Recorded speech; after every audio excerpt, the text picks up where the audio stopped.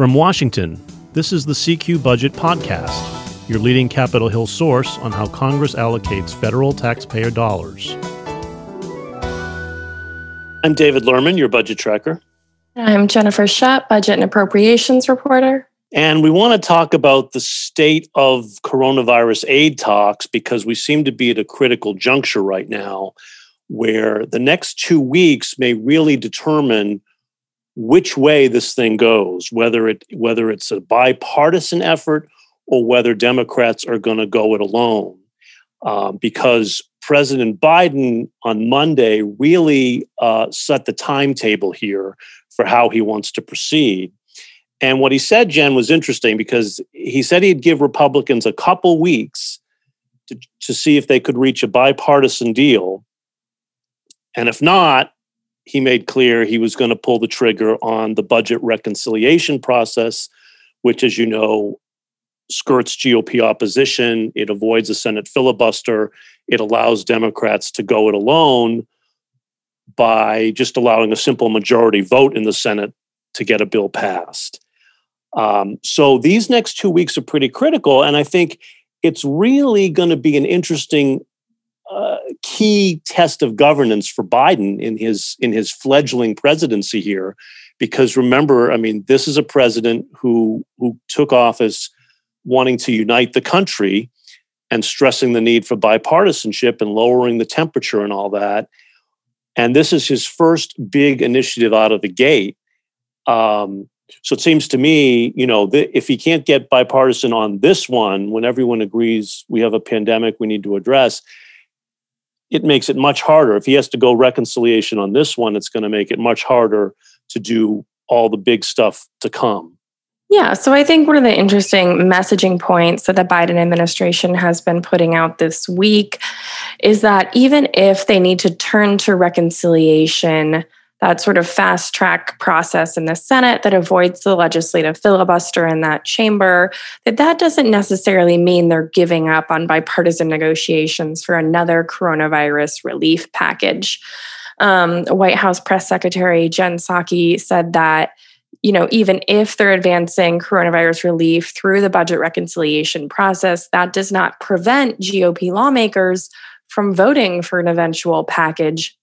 The White House has also been pretty clear that they don't expect whatever bill comes out of Congress to mirror their $1.9 trillion aid proposal. They're sort of saying this is how the legislative process works, particularly on spending matters. The executive branch, typically the president or the Office of Management and Budget, proposes, spending and outlays and things like that. And then the legislative branch debates it, takes it up, and passes a bill. And so the White House seems to be approaching this in a pretty rational way at the moment. But there is a ticking clock on this.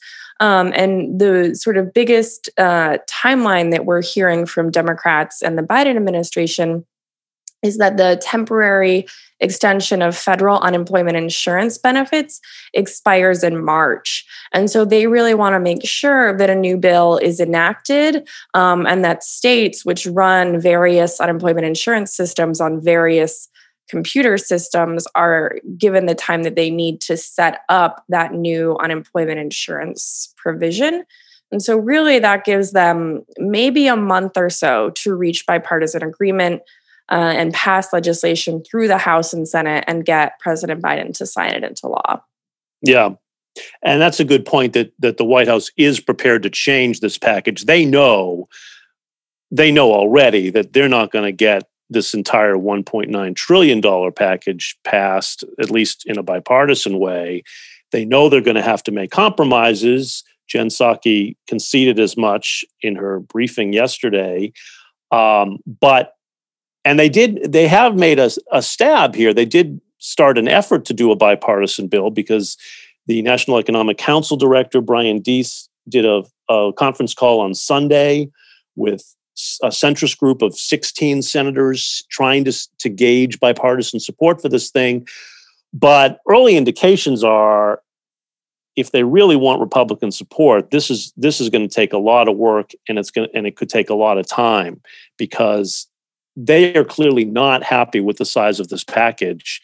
they're all from moderate to conservative on the Republican side. They all seem to be saying that 1.9 trillion is too much, it's too big, it's too sweeping, and we need to scale it back. While they agree they need some aid and they're supportive of some provisions, they're not willing to bite off all of this in one fell swoop, and certainly not on the scale of $1.9 trillion, which really is Biden's dilemma. If he wants to go big and go fast, can he do it in a bipartisan way, or does he have to go the reconciliation route? It's a tough call.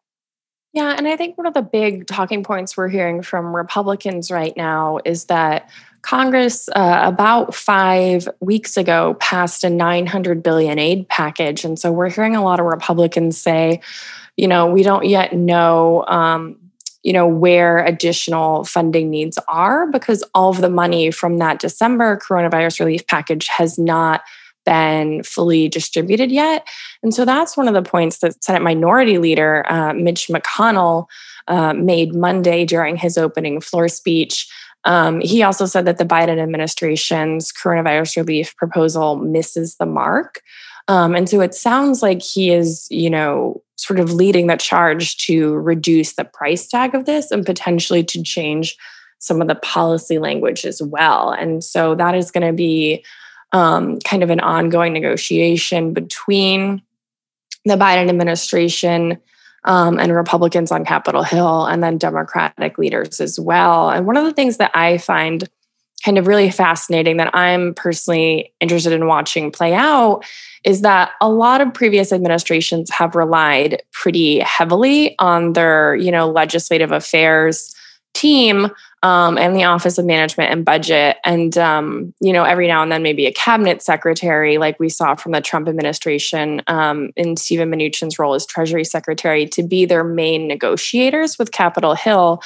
But of course, President Biden is a long-term senator. And so these are all of his former colleagues. These are people that he is used to negotiating with one-on-one or in small groups himself. And so one of the things that we've been hearing from the White House press briefings is that he's making calls himself. And so I think that's going to be really interesting, especially after 4 years of the Trump administration, that you have someone who's used to negotiating one-on-one and kind of views senators as colleagues in a way, even though that Biden is president. And so I think that could potentially impact these negotiations quite a bit. Yeah, that's a good point. There's no question Biden knows the Senate. He's a creature of it. And if anyone can negotiate a bipartisan deal, he can be pretty good at it. But this is a lot of money to try to get through. And we should say a lot of Democrats are already calculating that reconciliation is coming. and for all the talk of bipartisanship, in the end, they think they're going to have to go the reconciliation route. And to that end, they're already laying the groundwork to do it. And there's talk of passing budget resolutions, which would be a first step to getting reconciliation going, because you have to have a budget blueprint passed, which then has instructions for reconciliation in it to do the coronavirus relief that way. And both House and Senate sides of Democrats are saying we're ready to move forward on that, and we could see budget resolutions flying as early as next week, right? Yeah, it seems like the most likely path is that the House goes first on this. We're not entirely sure if House Budget Chairman John Yarmuth is going to hold a markup and sort of debate amendments to the sort of shell budget resolution that we're expecting they'll put out for fiscal year 21, which is the current fiscal year. And that could go to the House floor as early as next week. But I'm very skeptical that the Senate is going to take up a budget resolution before they head into the impeachment trial the week of February 8th. Because there's, the Senate's role in terms of advising and consenting on cabinet nominees is very much underway. And the main thing we've heard from the Biden administration and from Democratic leaders in the Senate is that their main priorities right now are getting Biden's cabinet stood up, getting this impeachment trial underway. And then, of course, they've said that coronavirus relief is one of the top 3 priorities as well. And as much as we hear from lawmakers all the time that they can walk and chew gum at the same time, the evidence that they can actually do that on 3 issues as substantial as cabinet nominees, an impeachment trial, and billions, potentially trillions in coronavirus relief is not necessarily always the case. Yeah. And there's no question that, just as they're trying to do a major legislative initiative in a bipartisan way, an impeachment trial coming on top of that really roils the waters here and is going to complicate things and slow it down and increase partisan tensions. So that is a real complication they're going to have to contend with, and chances are nothing substantive on this can really happen until after the impeachment trial is done in mid-February or so, whenever that turns out to be. And then here's the other interesting thing, Jen, to me. If they use reconciliation, yes, they don't have to worry about GOP opposition. They ram it through on a party line vote if they want to. But it opens up a whole other new can of worms here, because you can't use reconciliation for everything that Biden wants. And it's going to trigger all kinds of parliamentary debates, procedural wrangles over which pieces of this package can be passed through reconciliation, which ones can't. And we just had, the provision that Republicans really hate in this thing is a more than doubling of the federal minimum wage to $15 an hour. Biden wants that in this package. Republicans don't like it. They say it'll cost jobs. And even the Democratic budget chairman in the House, John Yarmuth, this week said he thinks it's a stretch to be able to pass minimum wage under reconciliation. I mean, that doesn't bode well. That suggests they're going to really have to pick this package apart. Yeah, this is something that budget experts and reporters have been looking at ever since the Biden administration released their proposal.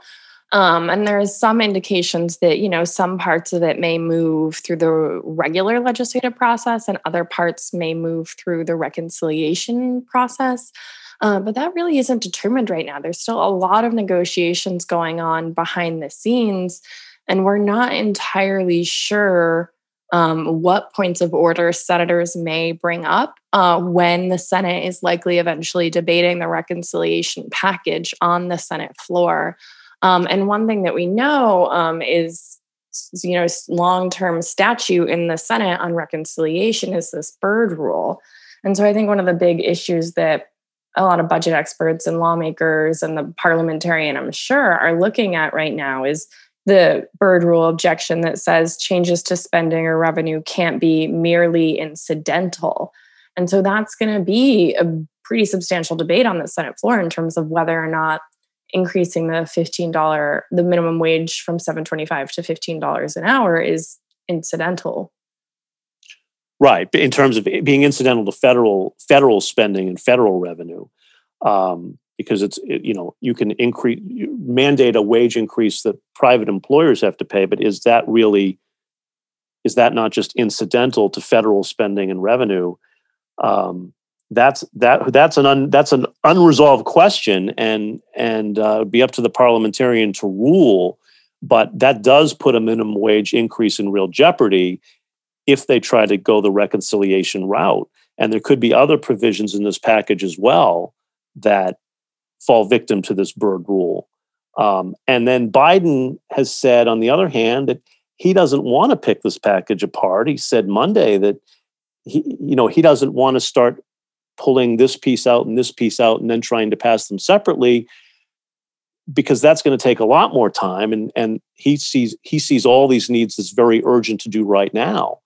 So, based on that concern, you'd think he'd really prefer to do a bipartisan deal and not have to worry about all the procedural pitfalls of reconciliation. Yeah, when Biden was asked about this on Monday, he said he didn't want to cherry pick parts of the legislation just yet. But there is going to be a point in time where the administration has to agree to certain changes in this package to get Republican buy-in, if they can get Republican buy-in, which isn't yet known. And all of this is on a pretty swift timeline right now because, additional funding is needed for vaccine distribution. And, while the country's preparing for a Super Bowl, full-time in-person school is not yet back.